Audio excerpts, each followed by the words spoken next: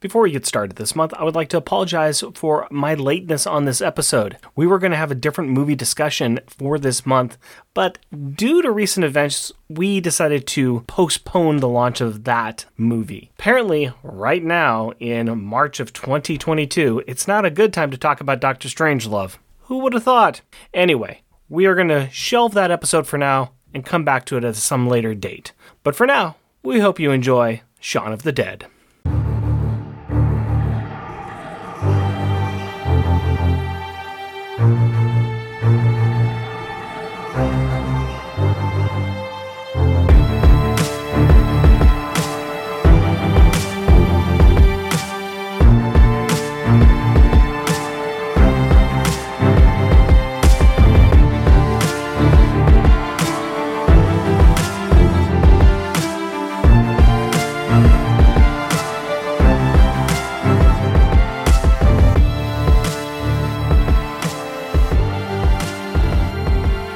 The Longbox Crusade presents monthly Monday Movie Muckabout because the podcasting world needs another movie review show. I am Rick, also known as Not Jeff, from Jeff and Rick Presents, and I love movies. I am a movie lover. I go out and I find other movie lovers so we can talk about movies, because I've got a big collection of movies, and I know other people have big collections, and I get really surprised when I talk to somebody and they haven't seen a movie that is like awesome. So I try to get them to come on my show and we talk about it. That's what the show's about. That's all we do here. And this time, I have got Connor Nielsen. And who is Connor Nielsen? Well, he's the twin brother of the guy who sells me my comic books. So that tells you a lot, I know. But I think he can tell us a little bit more about himself. How are you doing, Connor? Yeah, very, very well. It's a very nice Thursday. Is it Thursday? I've lost track of days. But yeah, no, I'm doing very well. I also love movies a lot, and I talk about them on the internet quite frequently. So I'm excited to do this. Very cool. Very cool. I'm glad to have you here. I know that I've talked to your brother a few times about the show, and he said that both him and you like watching movies.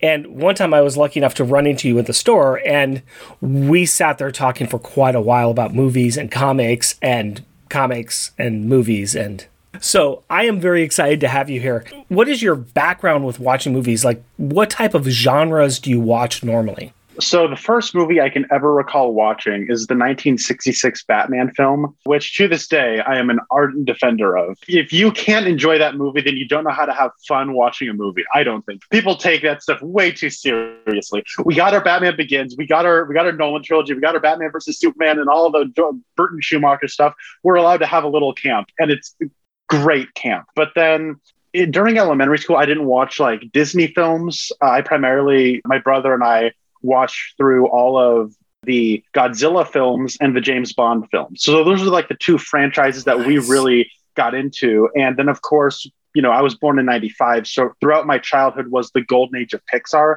So whenever I went to the theater, it was usually just to watch a Pixar film. And then I remember in middle school, a lot of people were familiar with films that I just hadn't seen, but I'd heard of. I remember for whatever reason, it was three films that I just heard people talk about regularly. And one of them makes sense. It was Ghostbusters. I hadn't seen Ghostbusters. And I actually hadn't seen Ghostbusters until 2016 because my dad hates Ghostbusters for some reason.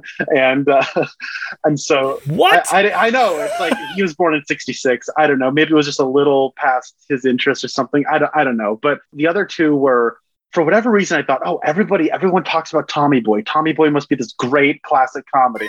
And that's actually how me getting into movies started. Was I rented Tommy Boy and watched it with my mom. Now, I love me some Tommy Boy, don't get me wrong, but it is more of like a niche 90s thing.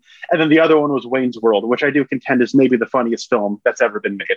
And from there, I kind of got more into watching like Siskel and Ebert uploads on YouTube, and kind of educating myself on what was really going on. And in high school, I was kind of insufferable. I did some like education on what were supposed to be the big movies you needed to watch, but I didn't actually watch any of them. I was aware of what was coming out and what you had to like, but I didn't actually watch any of that. But then I remember in 2010, I saw Inception, and that like made me want to be a filmmaker. I guess I should also jump back a little bit as well and say that growing up, I was also like gigantic into Star Wars. But I think that kind of goes without saying. If you're a kind of a nerd and you're like, a boy growing up, you usually like Star Wars. And so, I was growing up, and throughout my less than 10-year-old childhood, I was really into the prequels. I've never liked Attack of the Clones, but I was really into the prequels aside from Attack of the Clones as a kid.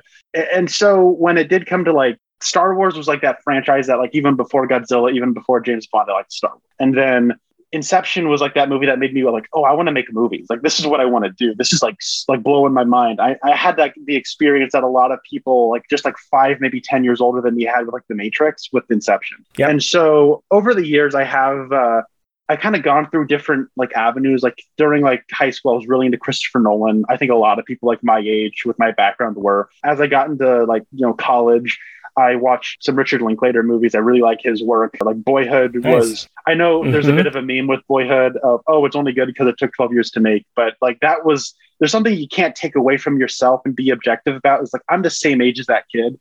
And that movie like kind of taught me empathy and like, oh, there are different people who are like you, but they're not. And so that was like, from there I watched, you know, his like Before Sunrise, Before Sunset and Dazed and Confused and all those great films. And then I got into like David Lynch because I really like dreams. And so like I watched Twin Peaks and that was one of those like, whoa, this is like legit. And then I also should say I'm a big fan of like Alfred Hitchcock. So when it comes to like what I like, specific genres I'm into, I really like science fiction. I don't know. I try to be open to everything, but I found that I really like teen melodramas when they're done really well. Studio Ghibli, like Whisper of the Heart, Ocean Waves. Yes. I mean, their best film is Princess Mononoke, but Whisper of the Heart and Ocean Waves are not far behind that. All right. I love those. I usually like it when a filmmaker will come on in and like do something crazy with a genre that you're not really expecting. I don't know if you've seen, like, it's really old. It's called Sunrise. It's a film from the late 1920s by F.W. Murnau, who made like Nosferatu and stuff. Oh, yeah. I think I may not have seen it, but I am familiar about it. Yes. It's just a romance film, but it's done with a German expressionist style that is so, it changes that whole film. I fell in love with that movie immediately because you're watching it and you think you're watching one thing and then it just becomes something else entirely. And I feel like it's like a Rosetta Stone. Like Universal monster movies weren't being made yet, but there's like the cinematic language that would go on to influence it. And before Hitchcock was really making movies, and it was before film noir, and it's before like screwball comedy, and it's before like Ginger Rogers and Fred Astaire dancing musicals, and like all of that stuff's just in there. And it doesn't even like try to follow convention. It just is doing its own thing. And you're like, if I could make anything a third as this good, I will die a proud man. Like this is cool. And so I like, you know, seeing Edgar Wright do his spin on, I'm excited for like Last Night in Soho. What's his horror movie going to look like? What's his like Baby Driver? Like that's like a genre of guy with car drives and he's involved. He's trying to get out with like the mob and he meets a girl. Like that's like Nicholas Winding Refn's Drive and Baby Driver. And I think Wild at Heart, the David Lynch movie, is a little bit like that too. And it's like, it's that traditional kind of formula that a filmmaker comes in and puts their fresh set of hands on and just kind of makes you think about it in a different way. And also, lastly, I love heist films. I really, really like heist movies. I ask a nice, simple question. I get this barrage of an answer, which is great. This has been great. One of my biggest problems I have is, especially with somebody who I don't know that well, I get a list of the movies from them and I try to pick out, okay, what's going to be a great movie to talk about? And then I pick one. I'm like, oh, okay, I hope this is going to be good. And then I find out about the person and I almost wanted to jump away and say, okay, I've changed my mind on the movie I'm going to get you. But listening to you talk, I think I made a wise choice. And I think we're ready to just dive into it right now. Are you ready for me to tell you what movie I want you to watch? Yes, I am ready. All right, excellent. You've already mentioned this director, so I don't think it's going to be too much of a surprise, but I'd like you to go back to 2004 and watch Shaun of the Dead, the horror comedy directed by Edgar Wright. So you're like jumping up in the air and screaming and everything, and that's great. Yes, I have been meaning to get around to Shaun of the Dead for some time. It's one of those things where if I'm hanging out with my mom every so often and I'll say, hey, Mom, what's up? And we talk movies, she'll say, you've seen Shaun of the Dead, right? And I say, no. And she goes, what? And then anytime I see her afterwards, she forgets that I haven't seen Shaun of the Dead. Now, this is one of those things where I've really been meaning to watch this, and I'm really happy you picked it. Well, excellent. And this, of course, it has Simon Pegg, Nick Frost, Kate Ashfield, Lucy Davis, and a whole bunch of other people. You say that your mom likes this movie, but what do you know about it? So I am familiar that it's a zombie movie. I'm familiar that it is doing the thing that Edgar Wright likes to do, where it is simultaneously a parody of horror zombie movies, but also a really good zombie horror movie. And it does have heart, and it does have, a lot of emotions that it brings out of the audience, but it's also extremely funny. I know that Edgar Wright, he knows how to pick at conventions and tropes, but he also does love those conventions and tropes as well. So there's like an affection. That's what I understand about it. Your mom's been bugging you about this for so long, and it sounds like I should get her on the show as well. Why haven't you watched it? Why have you broken your poor mother's heart and not seen this film? A lot of it comes down to, I hadn't seen Dawn of the Dead until embarrassingly recently. I guess I shouldn't say that. The person who owns the distribution for that movie is a jerk and is making it so hard to get your hands on it. And so I finally did get to watch Dawn of the Dead, and that movie is like a 10 out of 10 perfect film. And I'm glad I finally got to watch it before I watched a movie called Shaun of the Dead. And so I haven't watched Hot Fuzz. I haven't watched The World's End, because I understand that there's sort of like a thematic kind of trilogy. And I kind of do want to watch those in order. And so I do like Edgar Wright, and I like zombie movies. I like Romero a lot. And now I feel like it's time. And over the last year, I've just realized it's probably time to watch these movies. So it's like your timing could not be better. Well, excellent. I'm not going to waste any time with this then. I'm going to go let you watch this movie. And while you're doing that, we're going to let our audience go and watch the movie too.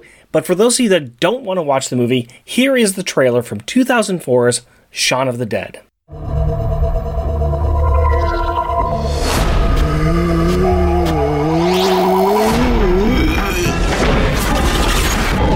Do you ever think that modern life is not for you? Do you do the same dead-end job every day? Is your love life dying on its feet? To a wonderful mum. Oh. Have you ever felt that you're turning into the end of the world? A zombie? Maybe you're not alone. Pisshead. Although no one official is prepared to comment, religious groups are calling it Judgment Day. It is vital that you stay in your homes and avoid all physical contact with the assailants.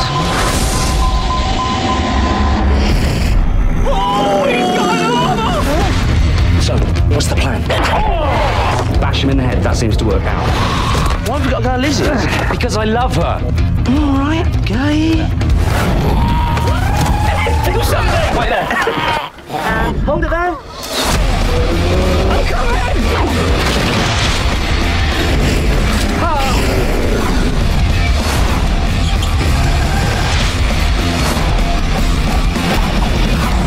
Here they come!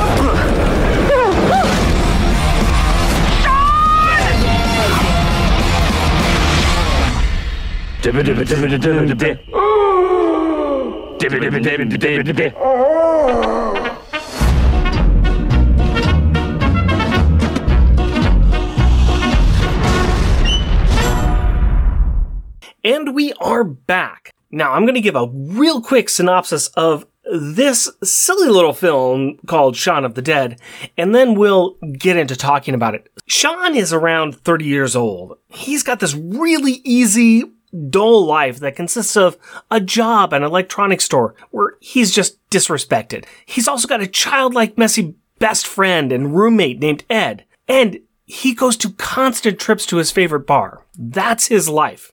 Oh yeah, he also has an ex-girlfriend that really just wants him to grow up. Then zombies attack. Now this loser has to lead his small group of friends and family to safety while battling the undead. Will his years of experience playing video games and slacking off really help him to save those he cares about? Is his neighborhood bar the haven that he hopes it will be? And will he ever learn to grow up and get his life together? So Connor, this is your chance. This is your opportunity to finally sit down and watch this movie that your mom has been telling you that you need to watch for a long time. Did you finally listen to your mom? Did you finally watch this movie? I sure did. And let me just say, before I get into like the movie, Universal's 4K disc of this movie looks and sounds very, very good. You might not seem like it because this is like kind of lower-ish budget movie. The film grain and it all looks so good, the colors especially. So they did a great job. So shout out to Universal. They don't give us money, but if they want to, they can. Yeah. Free plug, we'll take the money. It's okay. Yeah, Shaun of the Dead was a very interesting experience because I know several people where this is their favorite comedy. This is in their top 10 favorite movies ever. And in a few cases, I know people where this is their favorite movie. And so it's kind of hard for me to not have that in my head while I'm watching it. And as I was watching it for the first half to 2 acts of the movie, I was amused and I was very clearly enjoying it.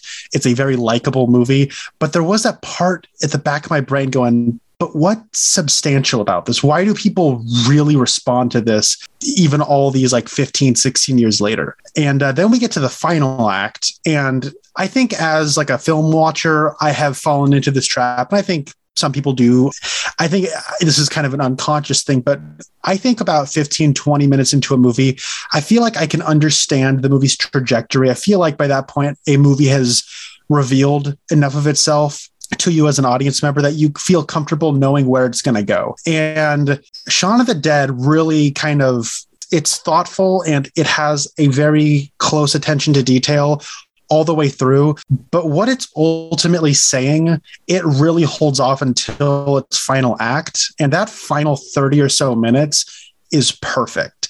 And it honestly made me look back on the movie I had watched with, you know, it's amusing, but maybe a little slight. And it felt a lot more significant. And now, like, I get why this is like some people's favorite movie. Like, I absolutely get why this is in people's favorite comedies. It's great. I think that is a very fair critique because a lot of the movie sets itself up for, like you said, you kind of know where it's going. And even the end where it gets to where you think it's going, it does it in a respectful way, and it also leads back to the things we informs on before. You got somebody who does not have his life together, and this is an opportunity for the world to crash down around him, and will he actually survive? Will he actually make it? And does he actually change as a character? And the film does speak to that. It says, yes, he does change, but he doesn't. He learns that he doesn't want to compromise exactly who he is, but he will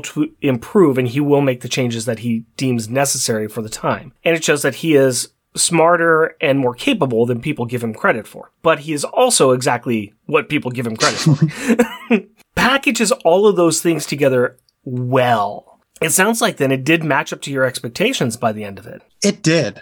And what's also interesting is that I've seen enough of Edgar Wright's other films to where it sort of feels like he has this career-long, it's like this aching understanding of slackers, but also this call to action to make something, to grow past. And it's like you don't lose who you are, but you can still be who you are and live a more fulfilling and enriching life to your society and your friends around you. It's really heartfelt. I liked it a lot. And being familiar with Edgar Wright's other movies, it made me like it even more. Yeah.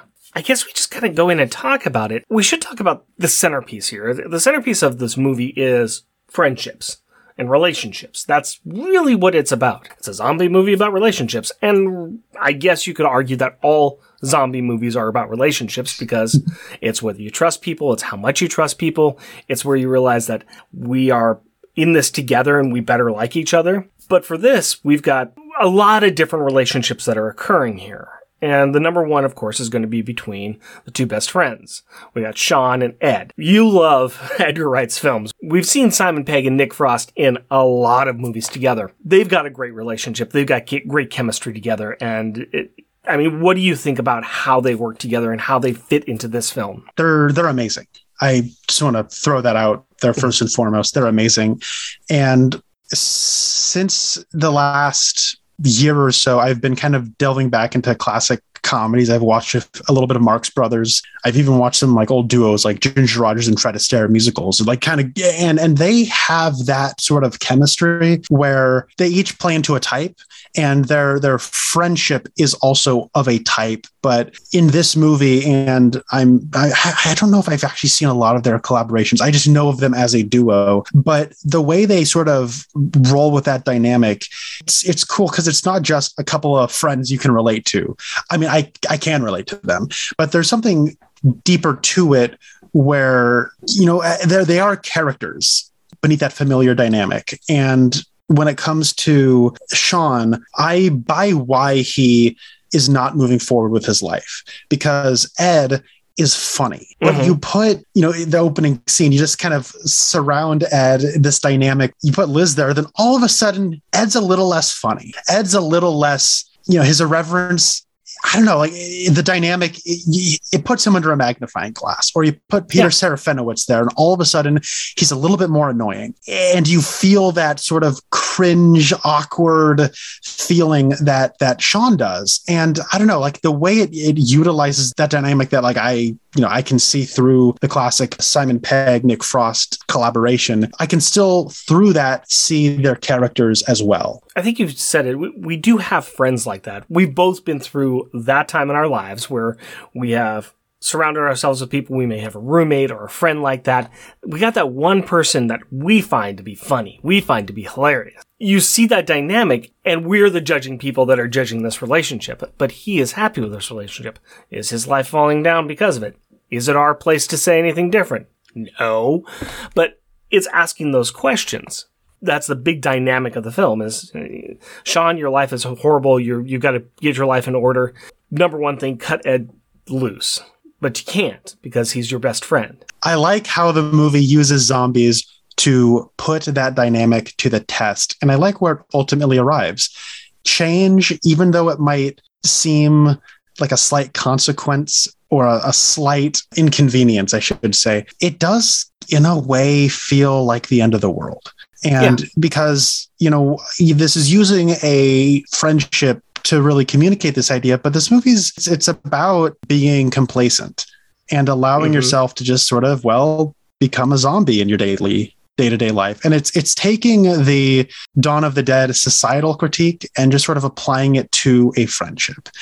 And what I like the most is where this movie leaves off with that, which is you can still have that, but it's in his barn, right? Like, I was talking about this with my brother who sells me comic books, and I want to cite him because I could not agree more with this, is he said that the idea that there is a day after the apocalypse, it's a small touch, but it's kind of profound, and it's great. Looking at the pedigree of where this film comes from, because this film leans heavily on every single zombie movie that's been made before it, and it informs many of the zombie movies made after it. It does provide something that a lot of them don't. It provides that day after. I can see exactly what your brother's talking about. We don't get that with a lot of the classic zombie films. In fact, it's better with those films because it leaves off with, we don't know what happens to these people. They've gone into the forest. We hear noises.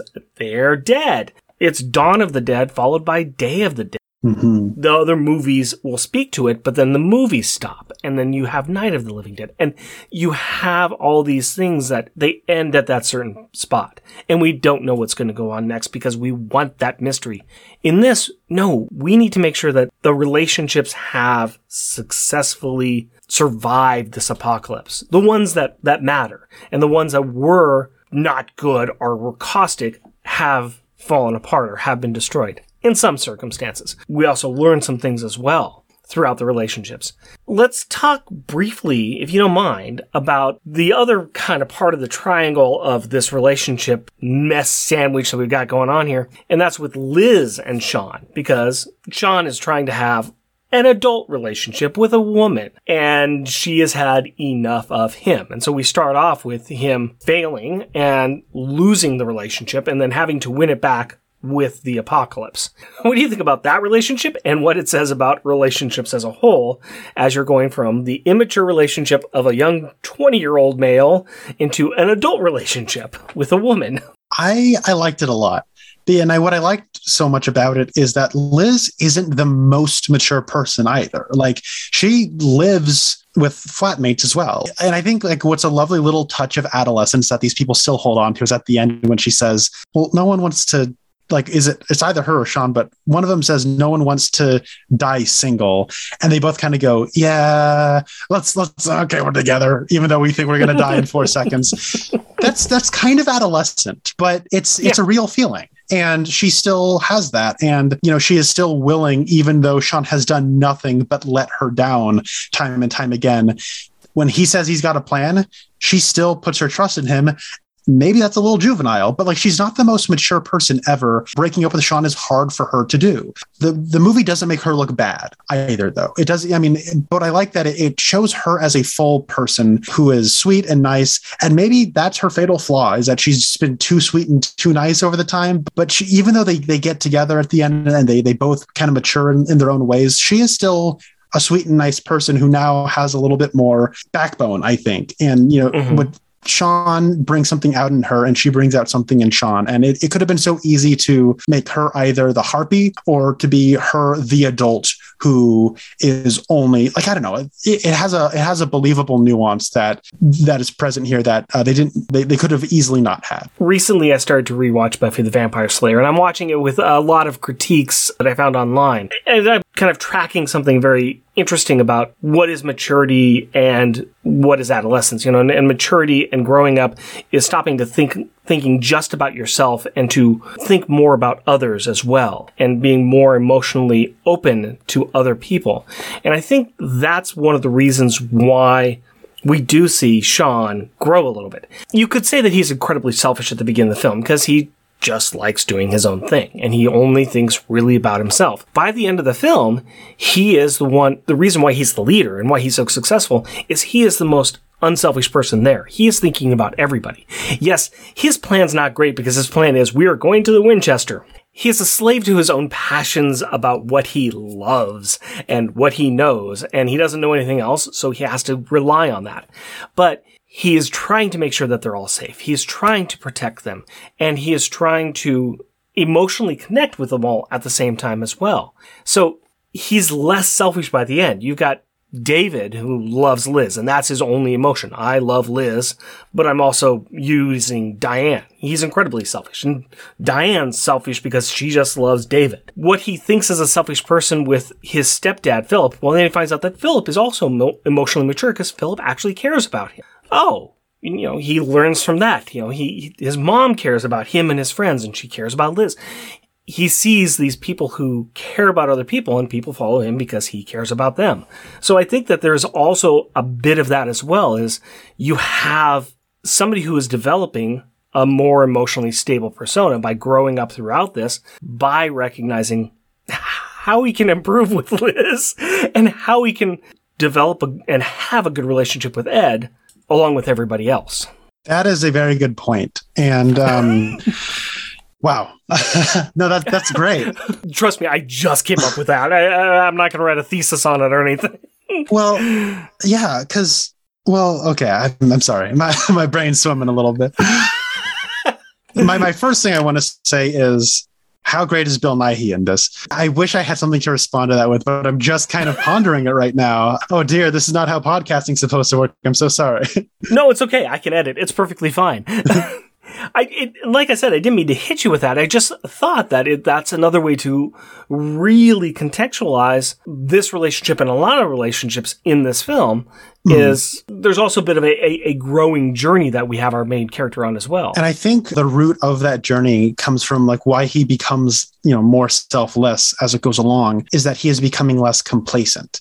And yes, I can say that, not too long ago, I mean, just before the pandemic hit, I was sort of in a place where I went to work every day. Good job. It wasn't like a dead end job, and I was in a relationship and things were fine, but like in both work and in my personal passion and in my relationship, there was just a lot of stagnation that I was becoming aware of. And I was a lot like Sean, where I knew I had stagnated, but the comfort of the familiar is what allowed me to not really break further. You think, another day I will be able to do this. But right now I want to be comfortable. And after enough right now I want to be comfortables, you're 10 months later and well, what are you doing? What are you doing? And what's great is that this, sometimes it takes the end of the world. Sometimes it takes an emergency. Sometimes it takes a flashpoint for all of these things in your lives you need to just address.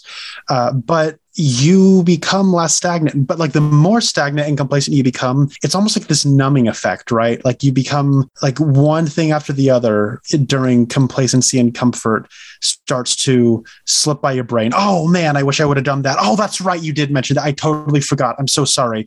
And all of a sudden you're like Tom Holland's Spider-Man, where you're always apologizing for something all the time. Or, you're like a teenager, or you're like Sean in this. And what I like so much is the way the movie presents that in a thoughtful way that still holds people, Sean's feet to the fire. And that's with the flowers. That was a great detail where he buys the flowers for his mom because Bill Nighy, who's wonderful in this movie, brings them to him or tells him he should bring some flowers. Yes. And so he does. He buys flowers, but then because he didn't plan properly, now the flowers are going to go to Liz. Hey, Liz, here are some flowers. Yeah, I got them from my mom, but they're yours. And then she dumps him. And now he is walking around and moping and getting drunk with Ed at the Winchester. Now these flowers have come to symbolize this lost relationship. And when they're drunk at the end of the night, he throws them in the garbage. But wait, the next morning, he needs to go and see his mom. Where are those flowers? In the garbage. That is such a perfect way of demonstrating the lack of forward thought and like how everything becomes urgent because you just are so numb. That's what stagnation is. That's what being complacent is. And it is such a keen eye for detail that Wright and Simon Pegg, who wrote the screenplay together, had. Wonderful stuff. Well, you also see it too, that he goes through the motions of life. He just walks to the store to get the stuff in the morning, missing the fact that there is zombies on the street. There's all these accidents, that there's blood on the front of the freezer. Missing all of this because, like you said, just that stagnant tunnel vision where you're blocking out everything else. You're not doing any forward thinking. You're not being aware of anything at all. There's a lot of that in this movie. And you're right. The small attention to detail, the small little things that they do, it's hilarious because it's just enough of a mirror back on this certain population. You were mentioning you've got a lot of friends, you've got a lot of people who have this as their top movies. I would say that there is a perfect circle of people that I could probably talk about that would fit inside that group of people who find this based upon when they were born, based upon kind of how they grew up, some of their interests, and probably living through their own times like this, where they were Ed, or where they were Sean, or where they were Liz. And so they recognize themselves as mirrors in these characters and say, yeah, there but for the grace of God go I, where I would have been in similar situations with this. And it's funny because it's funny. I mean, we talked a little bit about Bill Nighy as the stepdad and the relationship with, his mom. Of course, he's not going to like his stepdad. But then we find out that Bill Nighy is a good guy who's just trying to help Sean along and make sure that he's going to succeed in something in his life. He gets killed too easily, but we do get his car. So, there's that. But okay, it was one of my favorite parts is where Bill Nighy has that. I've always wanted the best for you, Sean. Like the music kicks in on a dime, and Sean is all of a sudden regretful. That makes me laugh. I thought it was a wonderful little touch. Sean is put in a position where early on, we find out that he's got a plan. He develops his plan after multiple iterations of saying, this is what we're going to do, and, end up at the bar drinking a pint. But this is the plan, and we have to follow the plan if we're going to succeed. And that includes killing Philip. And so that regret comes in there, and that regret comes in a few other places where, okay, we lose Philip, and then, we make it to the bar, and everything's safe, and then we lose Mom. Mom gets bitten, and, I have to shoot, Mom's gonna get shot. And he's the one who ends up shooting his mom. We lose David, and we lose Diane, and then, of course, Ed at the end, but we're not gonna lose Ed. So he makes you see him struggling in comical ways, but we see him struggling with what he has to go through and the choices he has to make in this horrific situation that's just ridiculous based upon the circumstances. You mentioned one of your favorite scenes with Bill Nye. What other scenes did you really enjoy in this film? Oh, man. Okay. So for starters, the funniest line in this movie, this isn't a whole scene, but it is a line. When Ed shouts into the phone, "We're coming to get you, Barbara." I laughed so hard at that. Harder than I probably should have. It's such a simple, like, people have probably said that just like since this 1978, but like I never heard it before. I thought that was hilarious. And here's one thing I will say though that I was very happy about. This is a comedy movie. And the thing about comedies that people like is they quote them, and they quote them a lot. And if it's a comedy with a lot of great moments, it's a pretty healthy assumption you're going to be familiar with a lot of the comedy scenes before you actually watch the movie. I cannot tell you how happy I was that so many of these jokes and so many of these scenes I was not familiar with. Thank God, because I laughed so much. The first scene with the zombies in the backyard is so funny. That is my kind of sense of humor, where you do have like some exaggerated gore. When he pushes that woman over, and it's the first zombie death in the movie, and she falls onto an umbrella holder for like a lawn table or something, and she falls over and gets impaled in it. I laughed so hard at that. And then when they do the quick little reveal pan where there's the big zombie and they just sort of stare at him, that was great. And then of course them throwing records, all of that's so good. Yeah, going through and figuring out which records they should throw, because you can't throw the good ones. And having an argument with your best friend about what is good music and what's bad music, because we all have been there. Oh yeah, my friends would throw my entire collection of CDs, you know. When he says Batman soundtrack and he pauses for a minute and says, "Throw it." No, if it were me, I would say, no. We're listening to Bat Dance when we're taking out zombies. It's all right. We'll put it on after the Queen. Kill the Queen. The jukebox. Are there any scenes that really didn't work for you as you were kind of going through this? That's one of those things, because like I would say there aren't any bad scenes in this movie. I think in some way it's all successful. I would say though, the stretch where they need to get from Liz's flat to the Winchester, that's the part that it's not bad, but it's the most familiar, and they're able to get the least amount of creative like plays on zombie tropes. There's like the all right, everybody, we gotta walk like a zombie bit, and I've seen that like 4 or 5 times at this point. But that being said, it's still a nice moment for Diane to have an acting moment, because that character is, as she is called in a derogatory way, a failed actress. But she gets to coach people in acting, and it's a nice little moment for Diane. But that moment that sequence of the movie does sort of have like the most, I don't want to say tired, but most familiar plays on zombie tropes. Yeah, you've got the scene where they're walking along and they run into their mirror images. So funny, though. Which that's a good one. I thought that's a good. It's like, you know, of course, it's one of his ex-girlfriends. Like, oh, hey, you know, how you doing? And they're going the exact opposite directions. You have the callback to the other movies that he's done where he's jumped over the fences, and this is time where he jumps over the fence and the fence collapses because he's got a shortcut. But yeah, you do have some of those tropes that are also put in there that don't quite work, or they work, but we've seen them enough. What else did you really enjoy in this film, though? I mean, we talked about most of the characters in relation to their relationships, but is there anybody else you want to talk about, or any other scene you want to bring up? I do want to highlight that last stretch of the movie in the Winchester when it goes full zombie apocalypse. So first of all, Don't Stop Me Now. It might not be my favorite Queen song, but it is my favorite hit song that Queen has ever done. Now, Queen is one of my favorite bands, so you put any Queen in your movie, I'm likely to be down with it. Maybe the best use of Don't Stop Me Now ever, because it rocks. Can we just appreciate that there is a number of movies where you've dropped a Queen song in there that hasn't been in rotation for years, and all of a sudden it's at the top of the charts because it fits so perfectly into what the scene is selling. I'm thinking Wayne's World and Bohemian Rhapsody. I'm thinking this. You see it a lot. You could even say Revenge of the Nerds, with We Are the Champions.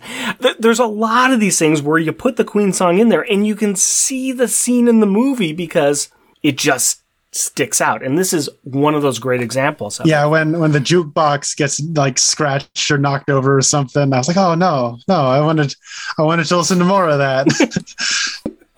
Everything about that last little stretch is great. You're seeing Sean desperately trying to hold on to all of the things he likes and these relationships he cares about, but it's almost like a child. Like I want to have all of it. I want to have my best friend, and I want to have my mom, and I want to have Liz, and it's all sort of being slowly taken from him by the zombies. He has that great monologue when he's holding the gun and he's talking about British John Cusack, whose name I can't remember in this movie. David. Yeah, he looks just like John Cusack to me anyways.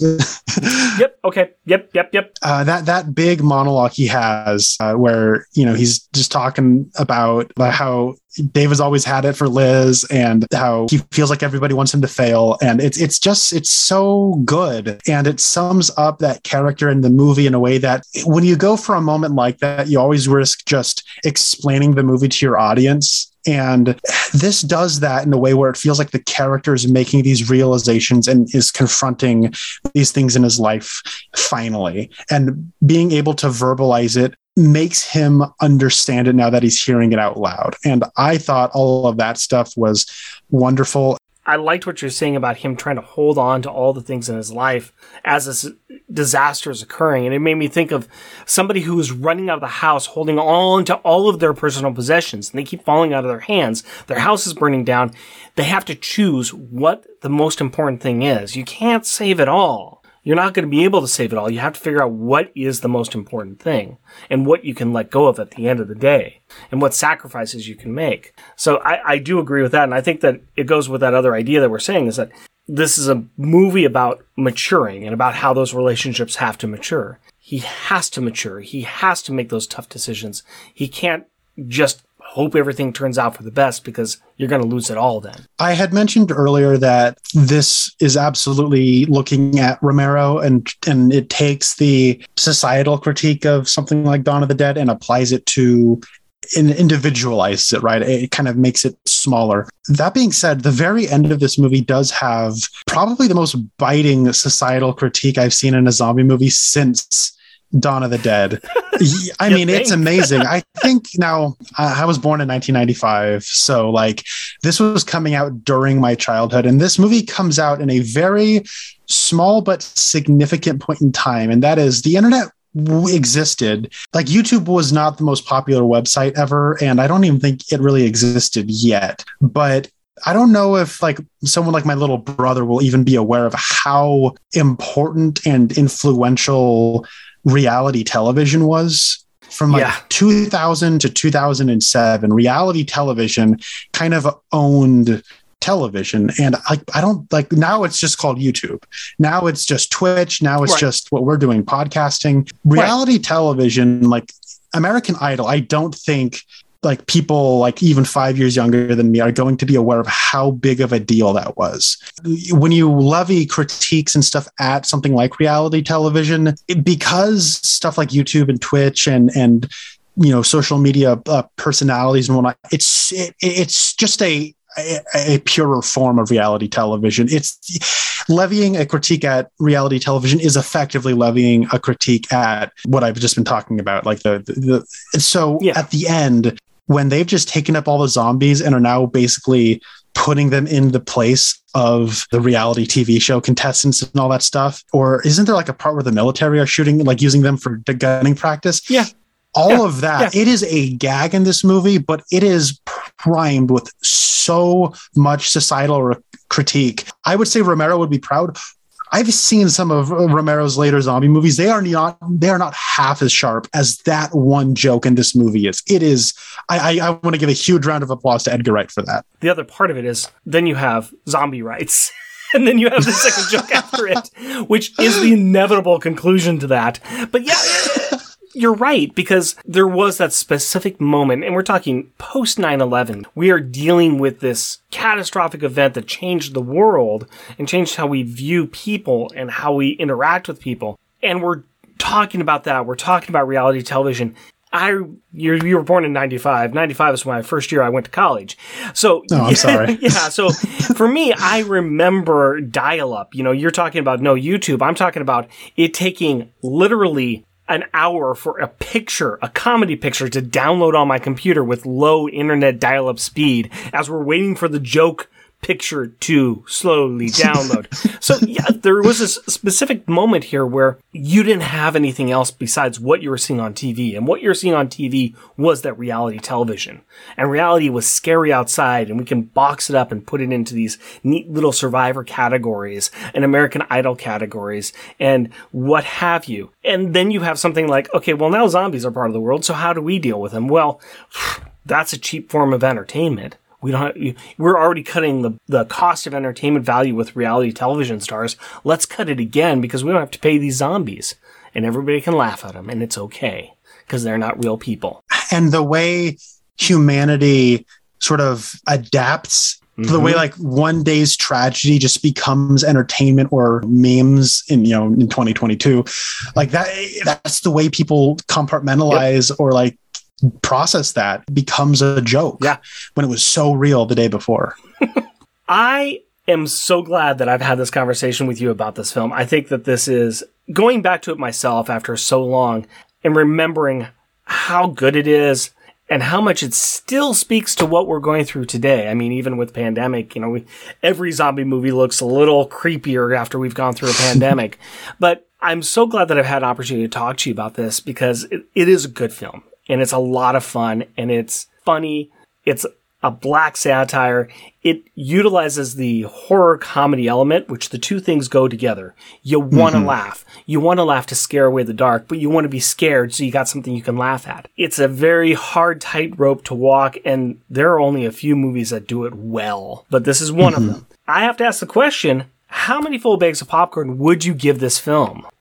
1 to 5, no halvesies. I cannot go the full 5. I know I've basically done nothing but praise this movie for like an hour. I get that, but a 5, I don't know, on a personal level, that is like, when I watched Sunrise for the first time, where it was like a profound experience. This isn't like my favorite comedy ever. This isn't What About Bob or Wayne's World, just something like that. For me, I mean, the filmmaking is incredible, but I still really like this movie a lot, and I cannot wait to watch it again and again through the years. So this might go up, but for right now, I will give it 4 bags of popcorn out of 5. I am right there with you. I think that this is above solid movie. This is a very strong 4. There's a little bit of Shakespeare that's not in this film that would get it to that 5 level, but I mean, it's darn close. It's getting to that perfection area for me too. So I can definitely agree with you. Before we're out of here though, is there anything that you do online that you want people to check out? Or are you just kind of private and you'd rather people just bug your brother? Well, I mean, you can't bug my brother if you'd like. Yeah. But if you do want to know more about my thoughts on movies, I am on Letterboxd at Connor Nielsen. Now that name has like 3 problem areas. So it's ConnierNielsen.